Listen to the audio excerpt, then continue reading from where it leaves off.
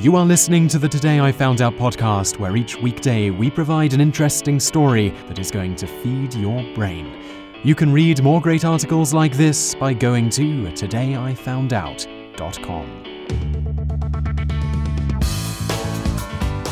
Welcome to episode number 229 of the Daily Knowledge podcast from todayifoundout.com.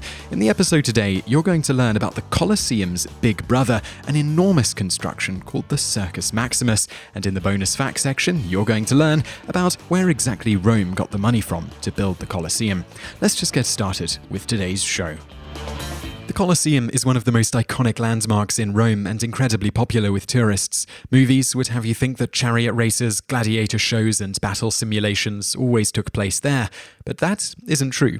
The Colosseum was finished relatively recently, in 80 AD. Before its completion, a more popular venue for such things was the much more massive Circus Maximus. The Circus Maximus was arguably the largest structure in ancient Rome, with the capacity to seat 250,000 people, according to Pliny, roughly a quarter of Rome's population at the time, and historians today think the number might have been a tad smaller than Pliny said, around 150,000 rather than 250,000, but either way, it was really big. It was built around the 6th century BC, well before the Colosseum was even a thought. The 5th king of Rome, Tarquinius Priscus, created the track, which would later be used for chariot races, positioning it between the Palatine and Aventine hills. Historically, the area is known as the possible location of the famous rape of the Sabine woman. If you're unfamiliar, it's a Roman legend that Romulus, the founder of Rome, negotiated with the Sabines, who lived in the area, to let him and his followers, who were mostly male, marry their women. When they refused, Romulus hosted chariot races, which distracted the men and allowed the Romans to kidnap the Sabine women. The Roman historian Livy assures us that no sexual assault took place. Rather, Romulus reasoned with the women and offered them citizenship and the ability to give birth to free men if they married the Roman men. Whether true or not, what better place to set up the racetrack for subsequent chariot races? The main purpose of the Circus Maximus was indeed to hold chariot races as well as provide a venue for the Ludi Romani, or Roman Games. The games were often sponsored by rich, powerful Romans and were used to honor the gods.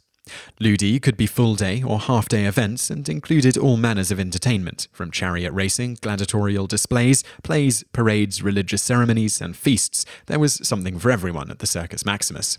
The space was also used to celebrate triumphs or successes on the battlefield. For instance, Tarquin the Proud celebrated his triumph there as a sort of homage to the god Jupiter for his victory over the Paemecia. The circus underwent numerous improvements over the many centuries it was in use. The first Etruscan king created a raised wooden platform to seat Rome's rich and famous, while his grandson added additional seating for the commoners.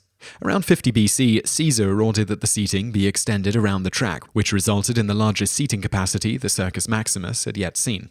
However, it proved to be prone to damages. In 31 BC, a fire swept through the stadium, destroying many of the seats that Caesar had so recently built. It was rebuilt, but another fire during Emperor Nero's time saw further destruction. In addition, the area was notorious for flooding, as a stream had to be redirected to provide enough room for the circus's construction. It was rebuilt out of stone around the end of the 1st century AD, likely to avoid further fire and water damage. Initially, the Ludi were held annually, or a couple of times a year. However, Rome was constantly expanding. Soon, Ludi became something of a status symbol for those hosting them. The need to impress, combined with the popularity of the shows and games, resulted in more and more games being held. By the 2nd century BC, the number of games had grown considerably. Around 57 days were dedicated to Ludi, or over one every week. The emperors of Rome were pressured to build specialized venues to host a variety of different events at once. So, at this point, while the circus remained a popular place to hold chariot races, many of the other games moved location. This brings us to the Colosseum, originally called the Flavian Amphitheatre, with construction beginning around 72 AD under the reign of Emperor Vespasian. The Colosseum was well designed in the shape of an ellipse, allowing for seating all around as well as for sound from the ground level to be relatively easily heard throughout the amphitheatre.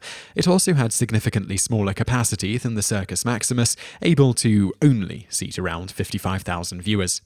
Nevertheless, the Colosseum replaced the circus as the prime space for gladiatorial shows and staged animal hunts called venatio. There are even reports that simulated sea battles took place there at one time, but it's unclear today how exactly that worked. Needless to say, the games remained extremely popular throughout the years. The Colosseum was actually kept in use until the 1300s, when an earthquake left part of it in shambles. The stone that fell was used on other buildings, and a religious order moved in. The church continued to hold on to the Colosseum well into the 1800s. The Circus Maximus didn't fall out of use until the 6th century AD, having been used for over 1,000 years at that point. The stones of the structure were also gradually taken away to be used on other buildings, while the actual chariot track was buried under water and soil. It was excavated starting in the 19th century. Today, the circus is a park used for gatherings, concerts, and celebrations, a modern twist on an ancient venue.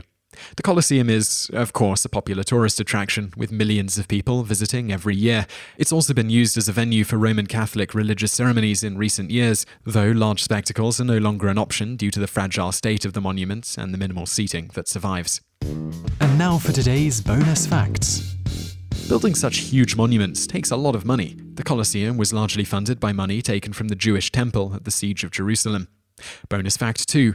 The site of the Colosseum was actually heavily populated originally. However, when the famous 64 AD fire spread through the city, started, some people believe, at the Circus Maximus, Emperor Nero snatched up the ruined land and built the Domus Aurea, his grandiose palace, on top of the charred land. However, his palace was later torn down.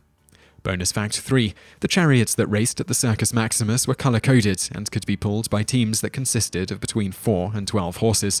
The horses that won became famous throughout Rome. The charioteers also saw a lot of fame and riches. The most famous charioteer of his time was Scorpus, who reportedly won a whopping 2,000 races. You just listened to an episode of the Today I Found Out Daily podcast. Tune in every weekday for another great episode, or find more articles at todayifoundout.com.